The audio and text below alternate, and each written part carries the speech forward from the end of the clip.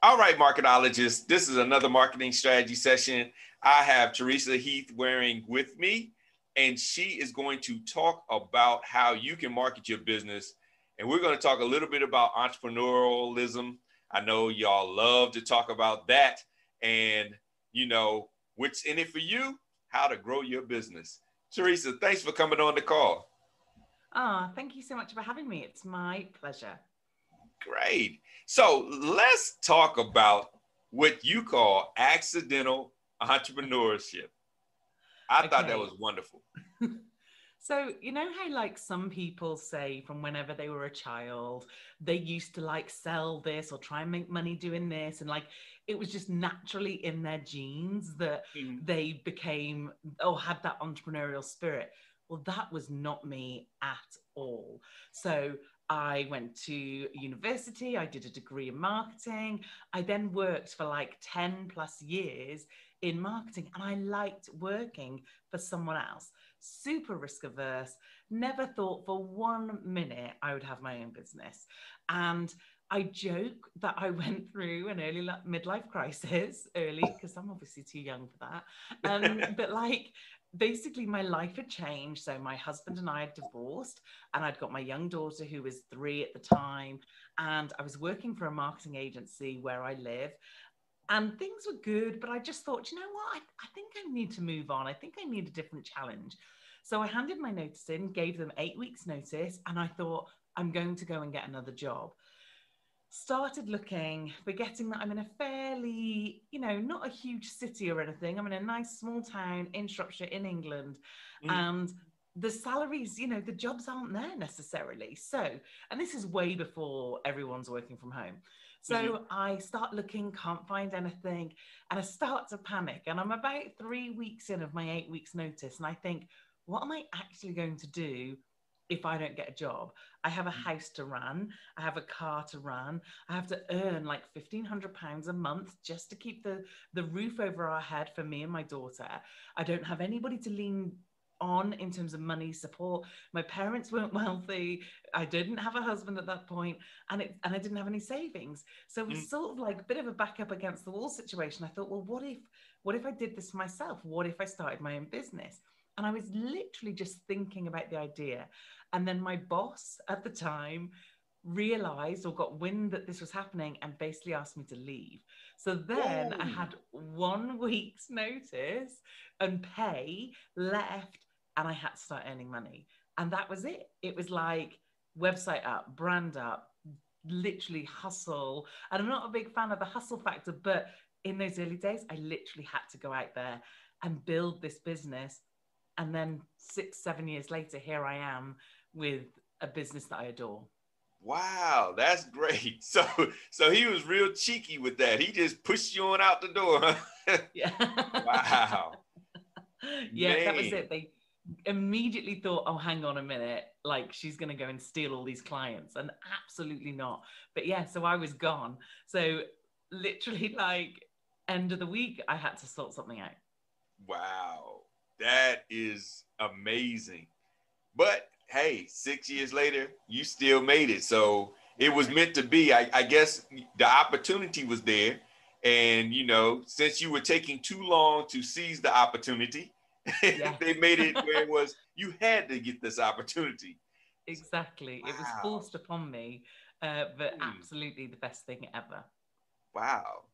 And that happens to a lot of entrepreneurs. A lot of people think entrepreneurs are, like you say, they're the type that I always was one. I grew up and, you know, I said, I'm going to do this and this is who I am and my purpose. And a lot of times it's not. You talk to a lot of business owners and it was because of necessity. It was not a planned thing. And there's a lot of people that feel entrepreneurial that have been planning for years, but just haven't had the boss to open up the door and push them out of it. So Yeah, absolutely.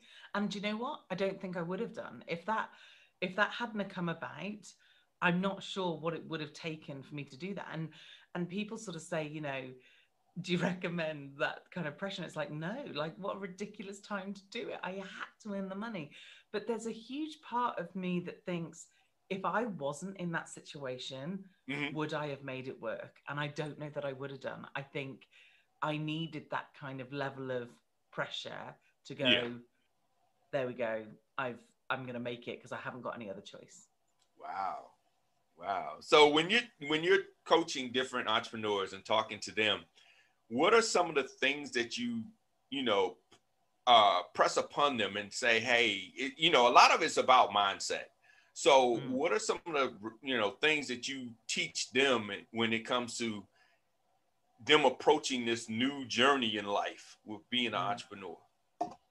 So the two areas that I focus on all the time are uh, the marketing side and the Mhm. mindset side, because one without the other is no good. Like I could tell you right now, okay, you need to go live on your Facebook page every day for the next week. I could tell you, write a blog post about why you started the business, or do a social media post about your biggest fear in business. And they could go, oh yeah, that's a great idea. I could literally prove, you know, this strategy is a winner and it'll work. But then their head goes, oh, I don't want to put myself out there. I'm really nervous of what people will say. And what if people say something that, you know, I don't like? And what if, or even worse, what if I put it out there and no one says anything? So for me, those two things have to go hand in hand. Mhm. So what on the marketing side, the sort of stuff I talk about is my roadmap, which is you need to get seen, you need to get emails, then you get sales, then you get fans. So it's Okay. like, what are you doing at each point to get those things? Because sometimes what we'll see is someone isn't posting and they're not putting themselves out there. And then they're thinking, why aren't I getting sales? Well, you know, that's kind of strange. No one knows you exist at this point. Yeah. And then they might put themselves out there and they might post on social media. They might appear, you know, in the eye. And yet they're not asking for someone to join their email list, or they're not asking for the sale. So it's like, again, great that you're putting yourself out there, but how are you getting them on your list to warm them up? So Okay. then we have to do the getting them on the list thing. And then from the list thing, like, how are we letting them buy from us? Because one thing we're really bad at, I think, or lots of entrepreneurs are really bad at, is we don't actually ask for the sale. We don't Yeah. actually go, this is, you know, here's my content, here's my blog, here's my podcast, here's my whatever. This is how you can work with me. And this Hmm. is how you can effectively pay me money. You know, we're just not very good at kind of getting that bit across. And then the last step, which is the one that lots of people forget about, is how do you make those people who've bought from you love you? Like, how do Okay. you please them and support them and add value to them so that they then effectively go out and do your getting seen job for you, where Okay. they're posting about your podcast, where they're talking about your program, while they're recommending to their friends that you need to get on this list because it's amazing. So for Yeah. me, it's that whole circle from that marketing point of view. But then from the mindset point of view, it's about having a really clear goal. Okay. It's a really kind of, where am I trying to get to, for starters, but Mhm. basing that on what makes you so happy. Like, you know, it can't just be about one aspect, or it can't be about just making money, because if it was just about making money, we'd all do stuff that made us miserable just to make money. So it's Yeah. like understanding, what do I love about what I do, what literally like wakes me up in the morning and I'm excited to do it. Like, I don't know about you, but I never have Sunday blues. Never. Like, Yeah. I never think, oh, I've got to work tomorrow, because I love what I do. So it's about getting a really good understanding on that, really good understanding on what my goal is and what do I want. And Mhm. then working on things like our fears and imposter syndrome and those kind of things to help push us out of those comfort zones, because we're ultimately going to have to do things that do not make us comfortable, and Yeah. we're going to have to get no's, and we're going to have to, you know, try new things that might work, might not work. So it's building up that kind of resilience almost on the mindset side, because in all honesty, for the entrepreneurs out there listening, and you know, when I look at entrepreneurs and I look at the really successful ones, it feels to me that one of the strongest things they have is tenacity. Like, they get knocked down, they pick themselves back up again, knocked down, back up again. And it's like, if you haven't got that, because there is knockdowns all the time, like literally all the time. So if you haven't got that, then you're not going to go very far, I don't think. That's true. I mean, in anybody's story, you'll find out that they've had times where they didn't know if it was going to work. They didn't know what tomorrow was going to bring. They felt like this isn't worth it, you know, and they stuck through it and got through it. But, you know, and with the passion point of view, a lot of times you don't even know what it is that you love. You just do it all the time and you don't even realize it until you step back and say, wait a minute, I'm doing this all the time. This must be something that I love. But if somebody was to ask you, what do you love to do? I don't know. I mean, you know, I don't know. But, you know, that I've realized for some myself as well as some of my clients, when you start to talk to them, they'll say, well, I always do this. I'm always doing this. Well, that might be what you love to do. You know, like myself, I notice I am always doing something in regards to marketing. I'm always on the computer. It's pretty much a computer in every room. Even when I'm on vacation, I still research stuff on my phone and so forth. So it's something I love to do, even though I might not say, oh, this is something I'm passionate about, but it's something I've been doing for so long, so many years. So, yeah. And I think the key question is, and strange enough, I talked about this earlier on to someone else. Someone once asked me, you know, what would you do if you won the lottery? And I was like, I'd carry on, because I love it. Like, it would just open up some options for me. It would definitely ease up in some areas, because I'd have that financial kind of stability of, okay, well, I can bring a team to do all of that stuff, and I literally just have to do the bits I absolutely love. But honestly, I would. And I think if you can answer that question and go, yeah, I still really want to do it, then it absolutely is your passion. And that, you know, teamed up with that tenacity, goodness knows where it can take you. Yeah. And that's very important, because a lot of us do chase the money. And a friend of mine told me one time, you can sell anything. You just need to figure out what you want to sell. You know, he said, people are buying water, people are buying air. So you can sell anything, but that might not be something that you're in it to do. And I know I can raise my hand, and I'm sure many of the listeners can raise their hand. We've taken jobs and done things that we absolutely hated, but we did it for the money. And at the end of the day, it wasn't fulfilling. And then when the job wasn't there anymore, it was like wasted time, because it wasn't like, you know, you made a mountain of money and said, oh, it was all worth it because I made all this money. Usually when it's all said and done, you're where you started, and and it's nothing but wasted time. So, and you know, like those situations where you have a client that's coming to you and you think, I don't really want to do this, so I'll price it up, or you try and price yourself out of the game. I've done that.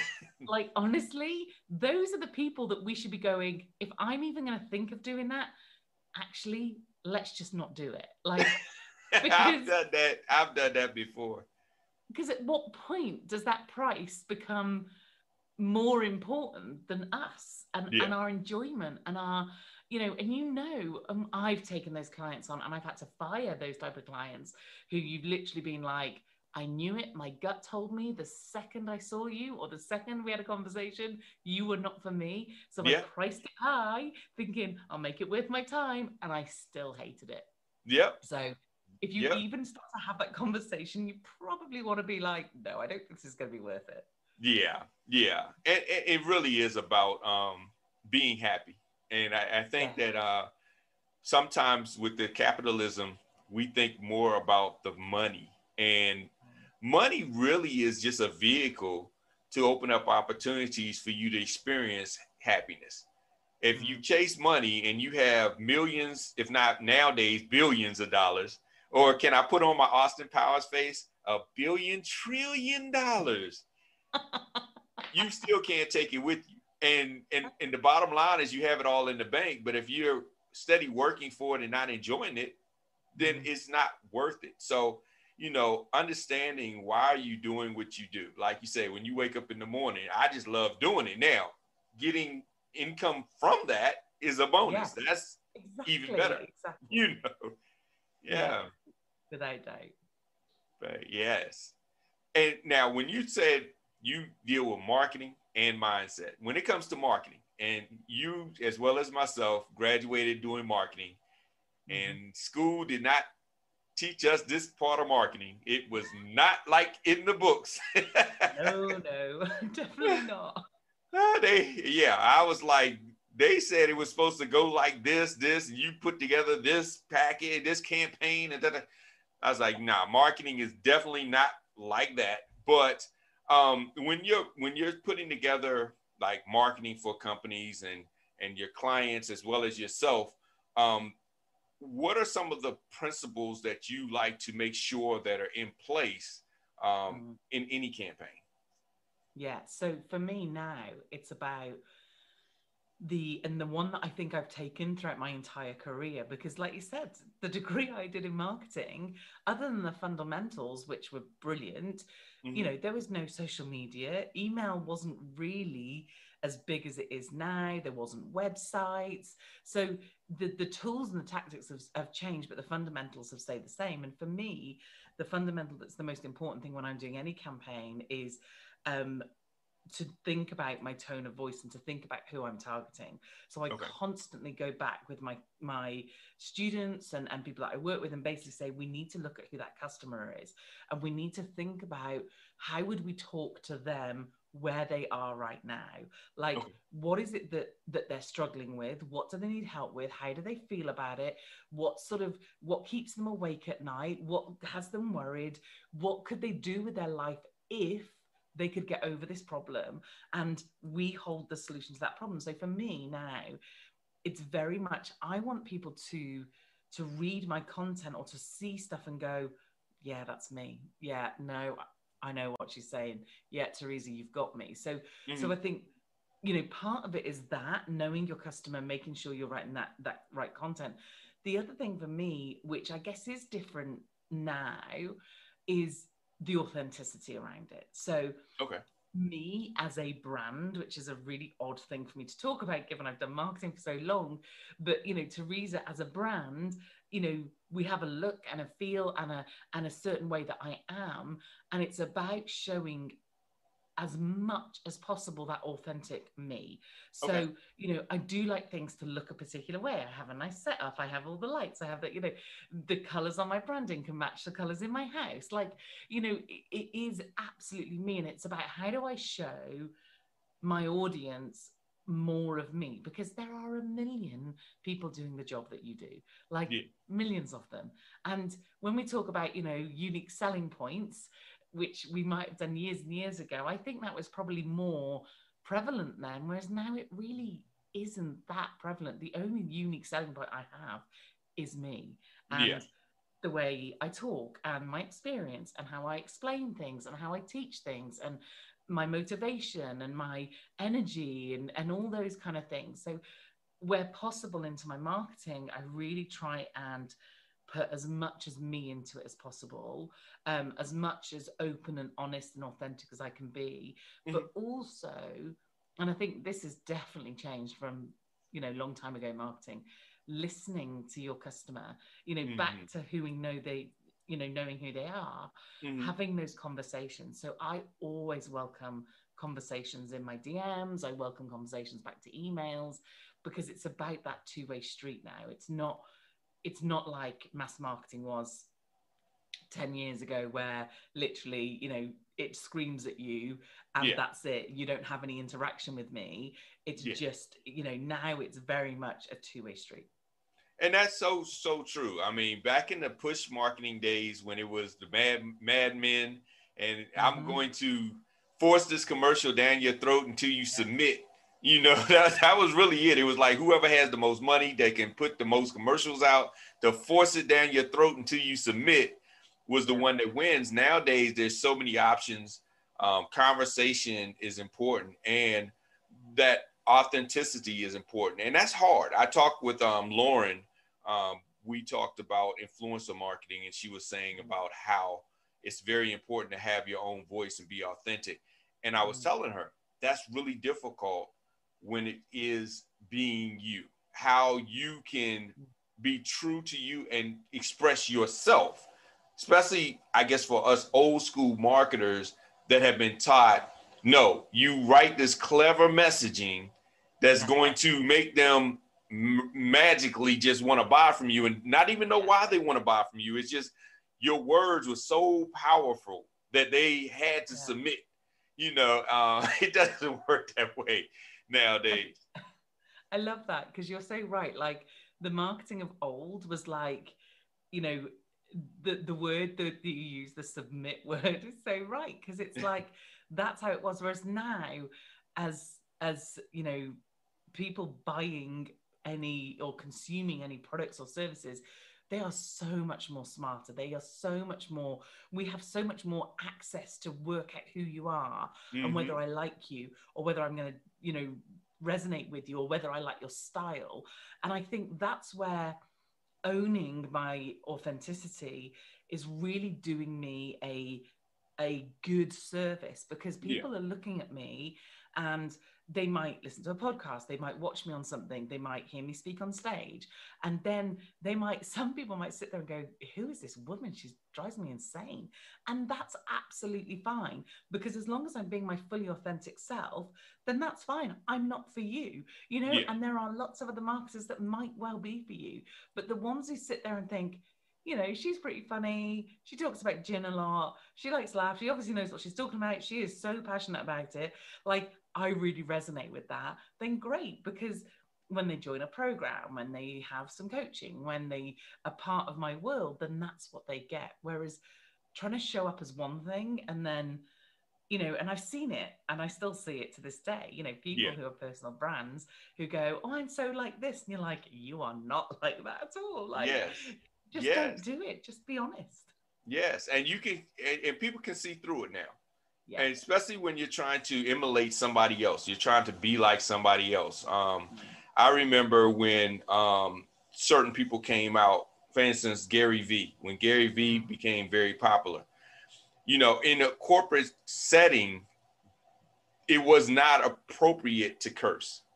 Now everybody's cursing. Everybody's so unapologetic. And I say what I want. I do what I want. I'm going to wear a t-shirt and jeans and nobody's going to tell me. And it's like, was that really you? Because you used to be in a suit and tie. Now all of a sudden I'm just going to come in a Scully and I'm going to say what I want. You're trying too much to be like Gary Vee. And for Gary, that works because that's him, I'm like, for you, Tom, that's not you, Tom. It's like suits. Go put the suit back on and stop cussing and we'll be fine. Exactly. And so it's real hard, especially when you're putting yourself out there. Now you're opening up to all the praises and criticisms because it's really you. It's not behind a facade. And so, I feel when I'm dealing with other clients as well as myself, that is a hard hurdle to get over. Just being yourself. And if you stumble over words, if you, however you do, if you move your hands too much, that's fine. Because like you say, some people won't like it, but then you have those that will like it, that will actually come to your rescue and defend you and say, hey, don't talk about her. I like the way she talks about Jen.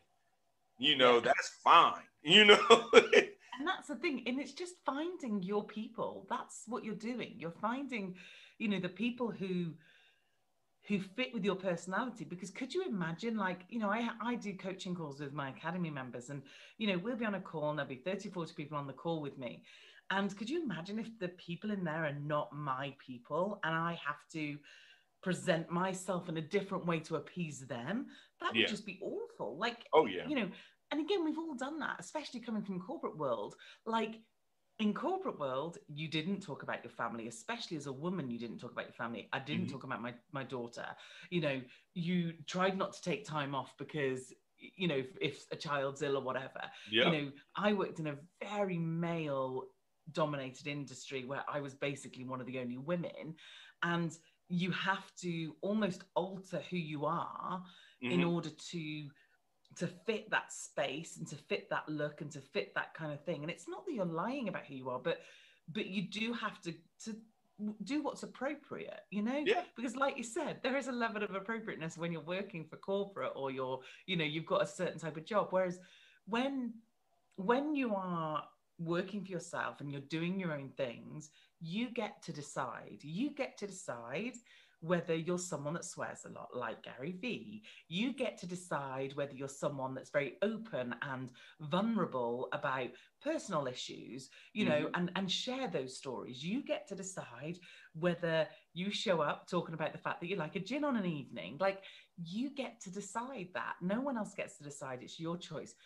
But in saying that, I remember seeing Robert Kawasaki once. Did I see him? I'm not gonna, like, if I get the name wrong and I blame him for something else. So anyway, whoever it was, I saw them speak once, and they were talking about the fact that they were being really like divisive on their social media. They were very honest and clear about their religious position, their political position. They were almost like too honest about their thoughts about the other side of the political thing. And it's like, do you know what? He has every right to do that in his own brand, with his own business and his own stuff. Now, would I go that far? I'm not sure even my opinions are that strong, to be honest. But like, would I? No, probably not, because that really doesn't reflect on who I am or what I do or how you interact with me. So, and I don't feel the need to do that. And also knowing that, I know that you're going to lose some people for no good reason. So I make the decision that, like I said, I'm not particularly swayed in one way or another particularly. So therefore, I just don't talk about it at all. So you can do it. You've just got to know that divisive stuff is going to literally tip some people over the edge, and they're like, you are not for me anymore. And some people into raving fans because you've come out and gone, this is who I am really strongly. But only you can make that decision.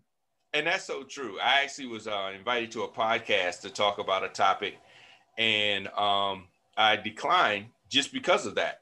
And they know me as a person, they know my views, but as a brand, my brand just don't talk about those type topics. And like I told them, if we had a personal conversation, I would love to have a debate with the opposing side. Now they were setting me up, and it's a friend of mine, but I know he was setting me up because he was like, you need to talk to this guy because I know how you feel about it. And I was like, look, you just want to see us argue. That's all. You're just setting us up. You're being messy. But and do that of an evening over a beer with them, fine. Do that on a public podcast where your brand name is attached to it. Exactly. That's another matter. Exactly. I was like, it's not worth me, smearing my brand over something that really, my opinion, doesn't even matter. I mean, in that sense, it didn't even matter. And it's not a lane that I'm in. So if it was a lane we were talking about business, if we were talking about marketing, then yes, I would get on a podcast and we could basically hash it out. But, in that realm, that's not even, I told him that, I said, that's something that you talk about that's perfect for your platform. It's not a topic that, I talk about. So for my platform, it would throw people that follow me off. Because they be like, why is he even talking about that? That, he never talks about that. And so I said, it will work for your show because your show is real issues. And you like pitting people against each other to get different vantage points. Yeah. I get it for your show. Next time you have a business topic, I'll get on the show. But, for that type of topic, my opinion isn't even a qualified opinion. I mean, honestly, I'm not in that field. I'm not even a qualified person. So no, exactly. Like, there's nothing nicer than, when you're having a conversation with someone about marketing and Like, I remember once I interviewed this one woman and her pitch to me was, why lead magnets are a waste of time or something. And I'm a huge fan of lead magnets, and I talk about and promote them. And initially I was like, I don't think so. And then I looked into her and I looked at her stuff and I was like, do you know what? I am really interested for this conversation. Like, I Yeah. want to hear what she does instead and how that works for her. And that makes great content for my audience because Mm-hmm. they get to hear two sides of a story. And Yeah. and actually it was great, and she was great, and her the setup and what she does was really smart. It worked really specifically for her industry and what she was doing, Yeah. but it was another voice into the thing. So I am more than happy to for someone to come to me and go, oh, Teresa, you know, you talk about this and you love this. Well, actually, I don't think that's the case. Yeah. I'm more than happy from a marketing perspective to go, okay, cool. You tell me then, like, you know, where's your evidence? What do you do? How does it work? And go on a journey of discovery, and that's fine. But yeah, Yeah. like just having a debate for the sake of Yeah, just arguing. debating. And isn't it beautiful? Because marketing is just like what we talked about anything can be sold. There's so many methods and strategies that work Loads. that, I mean, are contradictory, but both work. It just Yeah. depends on who it is, who is targeted, and how they do it. But, you know, there are so many techniques out there and strategies. And you're like, well, we always think that there's only one way to market. And Mm. you follow this blueprint. And it's like sometimes I think this is what destroyed a lot of traditional marketers when social media came out and these kids are getting millions of views, millions of followers, and you've got actual agencies trying to Yeah. figure out how in the world did this kid dance, and they're just dancing, and people Yeah. are following, and they're like, all they're doing is dancing. That's all they're doing, just dancing. And you know, we've got this $1 million campaign we put together. We got pyrotechnics. We've got sports cars, mansions. We've got celebrities, I love and they've it. got more views than us. And all they're doing is dancing. You know, they You can't are figure so it out. right. But if you were to try to put together a strategy, we're going to get a little kid and they're going to dance, and then Oh, it doesn't work. And no. it's because it's not the dancing; it's that kid really being themselves, and people Yes. resonating with that kid, that Yeah. personality. They're like, yeah, I like that little kid, you know. Yeah. So Him being 100% authentic. yep, You rolling a kid in front of a pretend house, doing a pretend dance, and like you said, our perception filters now are like, eek, that's horrible. You know, we yep, don't want to be sold to, we don't want to be told a lie. We don't want to, you know, we don't want to see, I would rather see a far less polished version of it if it's real. Like, yeah, that's what I would rather than have this production thing. But you're so right, and it is so funny because obviously years ago I used to work for a big agency, and I've been the client side as well. So I've been the client for a massive brand, and I had all these agencies, and I actually would have loved to have seen that kind of whole scenario play out, because they literally would be scratching their heads. They'd be like, hang on a minute, this isn't the case, you know. And like you said, none of this stuff existed, none of this stuff was a thing. Job titles like content creators yeah, weren't a thing. There was nothing called content creators. mm-hmm. So now it's evened kind of a playing field for lots of people, because, you know, back in the day, I used to work for Land Rover. We had a huge marketing budget, as you can imagine. But like, Yeah, you know, so we could do the big things, whereas someone else couldn't, because they were teeny tiny, and marketing really was only for the big players. Whereas mm-hmm. now, like you said, someone can put a video up and get way more views than you can. And that has kind of evened out the kind of playing field. But also, I think from a business owner point of view, I think it's done two things. One, I think it has almost made them think it's too easy, and Mm-hmm. they wonder why it's not happening to them. So, well, I put a video out and it only had 3 views. Like, where's all my millions of views? Well, yeah, it's a little bit harder than that. Like, occasionally you hit on something like a child dancing and suddenly the world goes crazy. But that is like, imagine how many videos there are out there of children dancing. Yeah, Like, yeah, millions. yeah, So, one, I think they think this should be so easier than it is, because all these things are happening, you know, and all this stuff is open to them, that they're like, well, I did a post on Facebook and no one's bought my stuff, or I did an ad and it's not converting. But also, I think this has led to so much overwhelm for them and so much confusion and frustration around, what platform should I be on? Should I be doing this? Should I be doing Instagram Reels now? Should I be on TikTok? Should I be doing this thing? Why, you know, so-and-so got a video that hit this, so I should definitely be doing videos. And it's like, it's too much. It's, you know, all these options are almost too much options. Like when you go to a menu, a food menu, and you're like, oh, but I really want that. Oh, but I want that too. It's like, if you just gave me 5 things to pick from, I'd make a decision like that. So I think it's almost doing, it's great, but on the other hand, it's really difficult as well. And also, even though these business masterminds are very brilliant, they still get caught up in the facade, because though that kid dancing got 1 million views, the kid sold nothing. Yeah. It's different.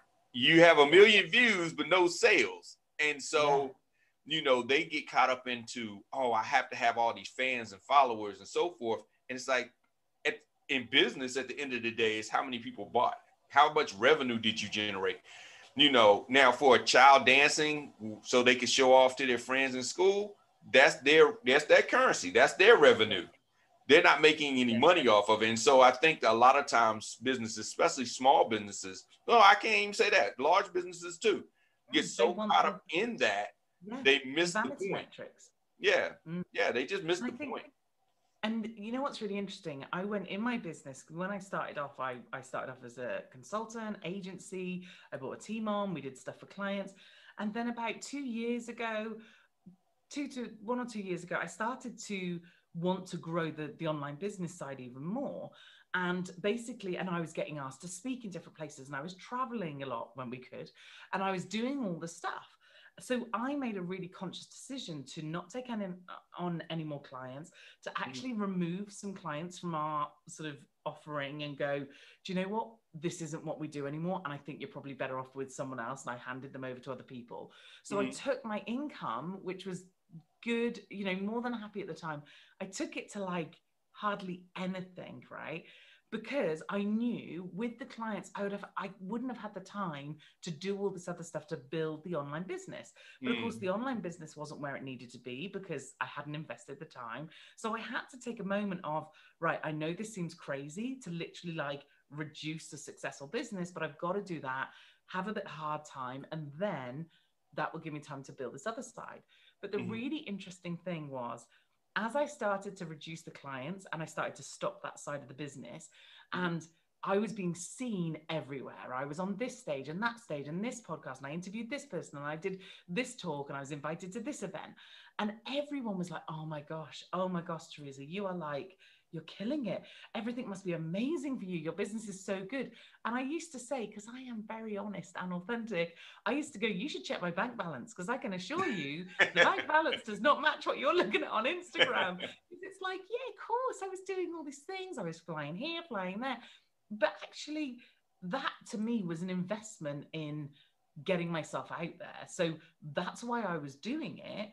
But it wasn't bringing me any money. Like likes on Facebook or on Instagram and followers do not equal income at all. So, you know, it's so interesting how, one, people still want those things, and two, how that's what they measure success at. And it's like, no, I measure success from the stories my members tell me of their successes. Like, you know, when someone said, I have a 90-day program where they work one-to-one with me, and you know, one of them increased her prices and 10x'd her income within 90 days because basically she wasn't charging enough. The structure was wrong.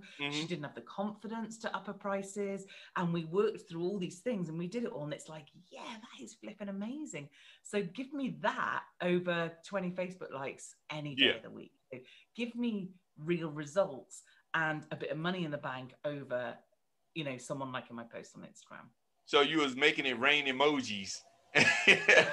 Exactly. Yeah, I was rich in emojis. That's what I was rich. Yeah, and that currency, it gets us every time. I mean, we start looking at that, and sometimes when I have to walk away. So I'm talking to different friends, and they'll tell me about a certain person, and I'll look at their stuff, and logically it just doesn't make sense. So I'll start to go into my little rant like, that's not real. And so they look at me as if I'm hating. They're like, oh, you just hating on them. I'm like, that's not real. That is not real. It doesn't make common sense. It's not real. And so they're like, oh, you going? I'm like, no, I do this every day. This is what I do.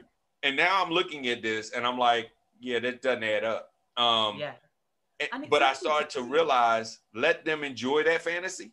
And, they're not my clients anyway. They're just friends and family. So it's like, let them enjoy that fantasy and keep my clients out of that type of thinking, And I think that's my only concern, because I am with you. Like, there is enough business for us all to go around. Like, whatever, that's fine. You get on with your thing. But my only frustration when it comes to this sort of thing is that other people don't see it and then they spend their money and waste it. Yeah. Like, that to me is so annoying, because again, like, I work with the most amazing small businesses and their budgets are tight, their time is tight, and they get swayed by the stories and swayed by the the bro marketing, by the I did this thing and it got me this income, and then they think, oh, I want that too. Or the other one is, I've seen lots of more I guess influencer type ones where they built their Instagram account based on their own passion, doing their own thing, and then they go sell and tell everybody else how to build an Instagram. And it's like, the thing that frustrates me is, it's like, we've come from marketing. Like, my job forever, since I've ever really had a job, was to market things. I have a degree in this stuff. So this isn't based on, look, I've built this and you can copy me. This is based on, I've built this based on my knowledge, and I can help you in that industry, and you in that industry, and you in that industry. And that's my only kind of like frustration of, I hate to see people waste their money. I hate to see that they go and invest in something. And whereas you and I, knowing social media and knowing this industry, we can spot it, and I get it all the time. Like, I had a real classic one. And in fact, it took my stepson to point it out to me. I obviously have my blinders on. Someone approached me to do something with me on the podcast, and they sent me their link, and I'm looking at their site and I'm going through it, and I didn't know them. And normally I know most people that I have on, or, they're connected through someone, or so. Anyway, I'm going to this person's site, and the site looked nice. It was a really nice built site. I did have a look at the Instagram. The numbers were a wee bit inflated on the followers based on the interaction. So that was a bit of doubt. Anyway, I'm looking at a page, and my stepson walks in and he's like, what are you doing? And I said, oh, I'm just looking at this lady. She wants to come on the podcast. I said, she's a speaker. And I'm scrolling through her speaker page, and he went, there's no pictures of her speaking. And I was like, oh my God. You're right. There's not a single picture. So then I downloaded the speaker guide. No pictures of speaking. Like, there was a couple of pictures of like speaking, but very strategically taken, like, i.e. just her and a mic maybe, or just, and my stepson was like, that looks like a wedding. Like, that picture, like, can we take it? And I was like, that's really funny. But so then you start digging, because obviously it's my reputation on the line, because it's my stuff. So you start looking around, and then you're like, no, actually there is no substance. And I couldn't find any substance behind anything. It's like, it looked great on the surface, and then the minute you dig a little bit, you're like, and I've done that at conferences. I've been at conferences, and there will be speakers, and they say that you too can have this mansion and this yacht. And I'm like, that's clip art. I've seen that on stock. I've seen that stock image. And I'm like, that's not his house. And then everybody looking at me talking about, shh. I'm like, shush me. I'm trying to save you money, because you about to invest in something. And I'm telling you. And I remember one time I was at a conference. I had my laptop. I pulled it up online and showed them where it was free images. And I'm like, isn't that the same house? Oh, they just took a picture of his house and he just licensed. I'm like, all right, you spend your money with him then. But I'm like, it becomes, I've learned to woosah the whole process, like the Gorilla Glue girl. Did you hear about that one? The girl that put the Gorilla Glue in her hair? Oh, hang on. This rings a bell, but I'm not sure. Go on. Okay, so it went viral. This girl put Gorilla Glue in her hair by accident, supposedly. And then her hair was stuck and it wouldn't move. And then she got a GoFundMe page and raised like $20,000 to help her with paying for the doctor to cut the Gorilla Glue out of her hair. All right. Everybody got mad at me because I was like, first of all, that's false. Because first of all, she shows this big canister hairspray size Gorilla Glue. Now, I don't know if you're familiar with Gorilla Glue, but Gorilla Glue is like super glue. It's this super epoxy glue, permanent. They don't sell it in spray cans. Okay. I have never seen it, even in construction like Home Depot. I've never seen it in a spray can. First of all, so where did she get this spray can size Gorilla Glue? Because it usually comes in little tubes. And at most it'll come into like maybe like a Elmer's glue size. Yeah. Glue. All right. Second of all, beauty, you're a lady. You're not going to find super glue. So, just being really honest, one helps them. And I did something the other day. I have a course which is Build My List, which basically, because I'm so passionate about you need to have an email list. It takes them from having nothing and not even having a system. And we pick a system and then we create a lead magnet and I give them all the templates and the swipe files. I then show them how to do the tech. So it means I know how to create a lead magnet process in pretty much most of the email systems now. And then I do all that. And then we talk about how they get it out there and how they get people on their list. And it takes 10 days. It's a 10-day follow me along course. We're live every day for at least an hour and a half. Okay. It's a big process, right? If anybody's listening to this and they have, creating a lead magnet is a big process. And then a few days later, I finished the course and this video came out from some other marketing people. And it was like, create a lead magnet in 10 minutes. And it's like, what the hell? Like, there's no way that's possible. I can't do that. And I create lead magnets like super fast now. I know how to do it. I know the process like the back of my hand. That is just not possible. And all that's doing is, so Mr. and Mrs. Entrepreneur out there are going to be like, great, I'll just follow this process.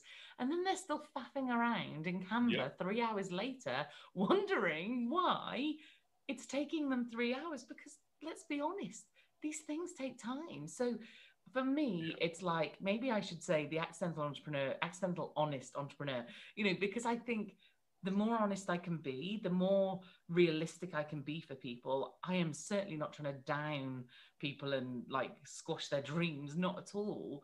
Yeah. But I just want to set their expectations because I think I have seen so many people feel like there's something wrong with them, something wrong with their product, something wrong with, their personality, and therefore have given up on something just because their expectations were in a wrong ballpark. And they thought, oh, well, I just put this out and suddenly loads of people buy and I get 6 figures. Like that's so true. That expectation is so important because we are in a world where we have so many false expectations. And, I laugh and joke. I'm like, I was living on my brother's couch and next thing you know, now I'm a millionaire. And it's so funny because everybody's story is so similar. I'm like, everybody had a brother's couch. Everybody lived in their mama's basement. I'm like, come on, man. Every time I hear the story now, I'm like, yeah, that's false. I already know that's false, even if it's true. Because I'm like, okay, everybody did this and turned zero to, and then you find out they were living in their brother's basement, but their brother had a, 4,000 square foot home and the basement was like a house by itself. It's like the basement was pretty nice. Yeah, it's like, okay, you wasn't struggling. Or it was it was one night in between house sales. Exactly. And it's so funny. Even with my little one, I did this for her one time. We went to the McLaren dealership. And so she's a Lamborghini fanatic. And she gets it honest because she gets it from me. Because I'm a car fanatic too. So she's like, wants a Lamborghini. So one day we just went out to the dealership and I let her video in the Lamborghini. So she's in the Lamborghini taking selfies and videos and sending it to all her friends. Now all her friends think she's mega rich and and that's how it goes. It's as And easy as when that. you pick it apart, people look at you like, I'm like, oh, they just rented that mansion. What do you mean they rented? They can't rent it. No, they rented that car. I remember one video I saw. There was two guys in Lamborghinis. They were literally in front of the dealership, though. You could see the dealership in the background. And the Lamborghinis had decals on it that were similar. God. Now, here's two people that don't supposed to know each other. Both of them supposed to quote unquote own Lamborghinis, but both Lamborghinis got the same type of decaling on it. I'm like, brilliant. It's from the dealership. It's a rental. I said, come on, man. Y'all couldn't even lease Lamborghinis with no decals, you know? But see, people will say, no, they got a Lamborghini. And then they asked the one guy and said, how many cars you have? He said, I got six exotic cars. And I'm thinking, six? You got six exotic cars. You got a Lamborghini and Ferrari. I'm like, I'm not saying that you're lying, because I don't know if you do, if you don't. Yeah. But it doesn't seem as if you would, you know. Yeah. It just doesn't seem right, you know. But it's interesting because you sell the sizzle and then you get rich. When they say, how do I get rich? Like from 0 to $1 million overnight, is by selling the book or the course that got people to buy, wanting to do what they thought you did, but you never did it. That's how you got rich. Yeah, exactly that. And it's so funny because we picked up a new car the other week, and I thought to myself, because I do share a lot on my Instagram stories, I'm on it all the time. I share personal stuff, you know, I share what I've eaten for dinner, or I have a chat about what we've done at the weekend or whatever. So I do share a lot of me, and I thought, oh, shall I share the new car? And then I thought, no, I don't think I want to do that. I just thought, oh, it looks a bit showy offy. So anyway, I didn't. And, you know, I've got this lovely new car, we're driving around it. And a few weeks later, I'm sat looking through my stories, and there's this woman who comes up and she does exactly that. And I thought, oh, I'm so glad I didn't do it. Like, just how it made me feel in terms of, all right, show off you and your new car. Like, and then, like you said, you start to doubt things, you start to disbelieve things. And it's like, you know, I would much rather let people draw their own conclusions, but just be really honest about, like, do stories when I'm stood in my kitchen, and do things when I'm sat in my lounge, or, you know, if I am in the car, then I might do a story in the car, but I'm not like, oh, look, here's the name on the back of my seat. Like, you know, I'm just doing a story in the car. So it's like, you know, I have a really nice life now, and it's like, I am not financially where I want to be. I've got huge aspirations, but I get up every day and I love it. And I love what I do, and I help lots of people, and that'll come, you know? Oh, yeah. And the funny part about it is you'll get the people that are there for you because they're there for you. I remember, you know, like I said, since I am a car fanatic, me and my little one, we go to car shows a lot. We go to dealerships a lot.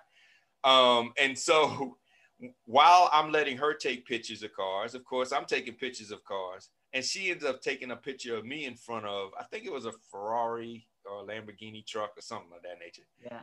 And posted it. I get all of these now comments coming back to me from prospects, people that I've done business with, friends, family. You just bought a new Ferrari. I'm like, what are you talking about? Like, and then I see the picture that she took of me, you know. Now I'm opening the door of the Ferrari, but it was just to look inside of it. It was, they like, oh, you gotta, and I'm like, it's so funny how now your opinion of me has changed so much because I'm holding the door of a Ferrari. You know, it's like, I wasn't even saying that was my car. And like, it's just like amazing. Said, what does it mean? It doesn't mean anything. Yep. You know, because I could have it and be dead broke and could barely afford the gas for the car. You know, exactly. Exactly. Yeah. My mum used to have a saying that it was fur coat and no knickers. I don't know Mhm. whether that's like a, real UK thing. It's not something I say, but basically it was the same thing. It was like, got the fur coat, look at how fancy I am, but can't afford your underwear Yep. because you've just got this one thing. And it's like, do I just think if that's what you're thinking about when you're becoming an entrepreneur, that is not like Yeah. that. There's going to be a You're, lot you're more in it for the days wrong where you're reason. struggling. Yeah. There's going to Totally be the a wrong lot more reason. days where you're like, okay, I got to juggle this to get this by. Then it is going to be days where you're throwing up, money in the air and everybody's celebrating you. But getting through it, I would say being an entrepreneur is nothing like it. I mean, you have your bad days, but you have some days you're like, yeah, that was a good decision. Yeah.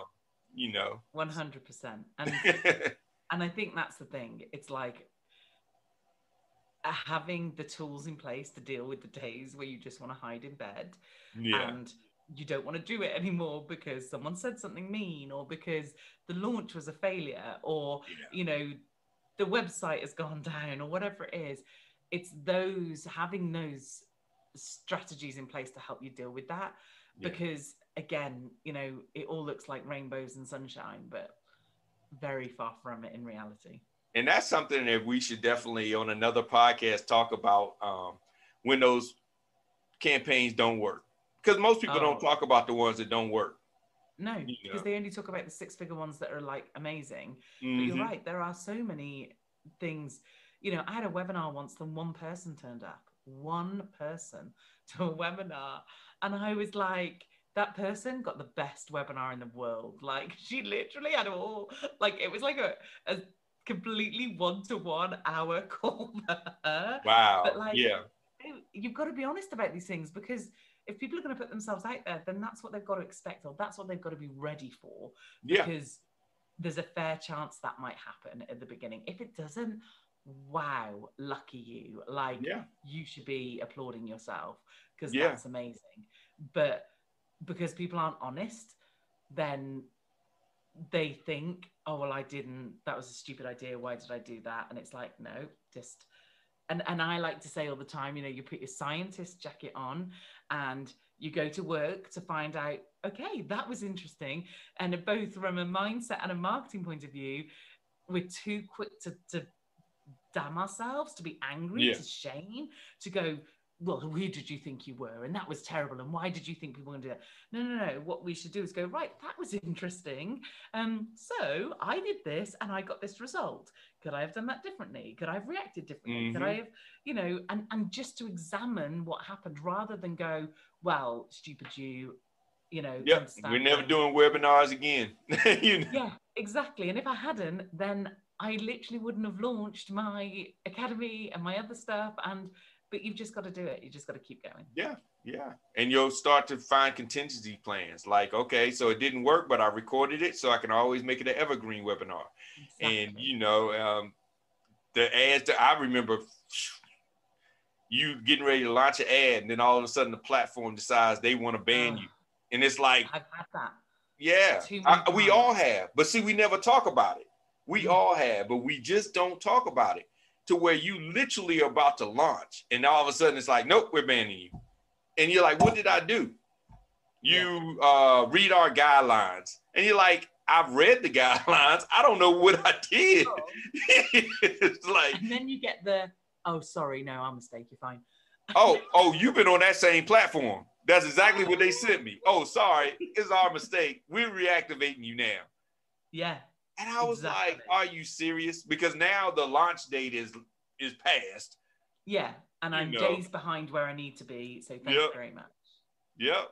But we don't talk about it. And then when it happens, your client starts to get frustrated. What did you do? Well, no, it's not. It's something that happened to a lot. And actually I posted on the platform and said, how many other people have experienced this?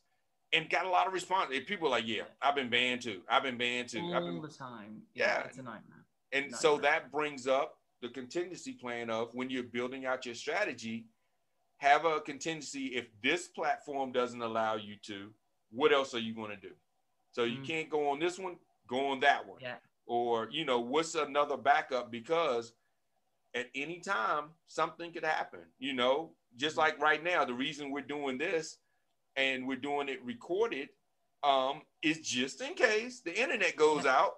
If we were live, then it would be it would be like, oh man, the internet went out. What are we supposed to do? So, but you've got to, you know, be ready for these things because it can happen at any point. But like you said, we just don't talk about it. So yeah, I love that. Yes. Well, Teresa, thank you so much for sharing yourself with us, pleasure. Being transparent, and I know, like always, I've learned a lot, and hopefully everybody listening has learned as well. If you are interested in growing your business, then reach out to Teresa. I mean, she has amazing content. She also has some free stuff on her site.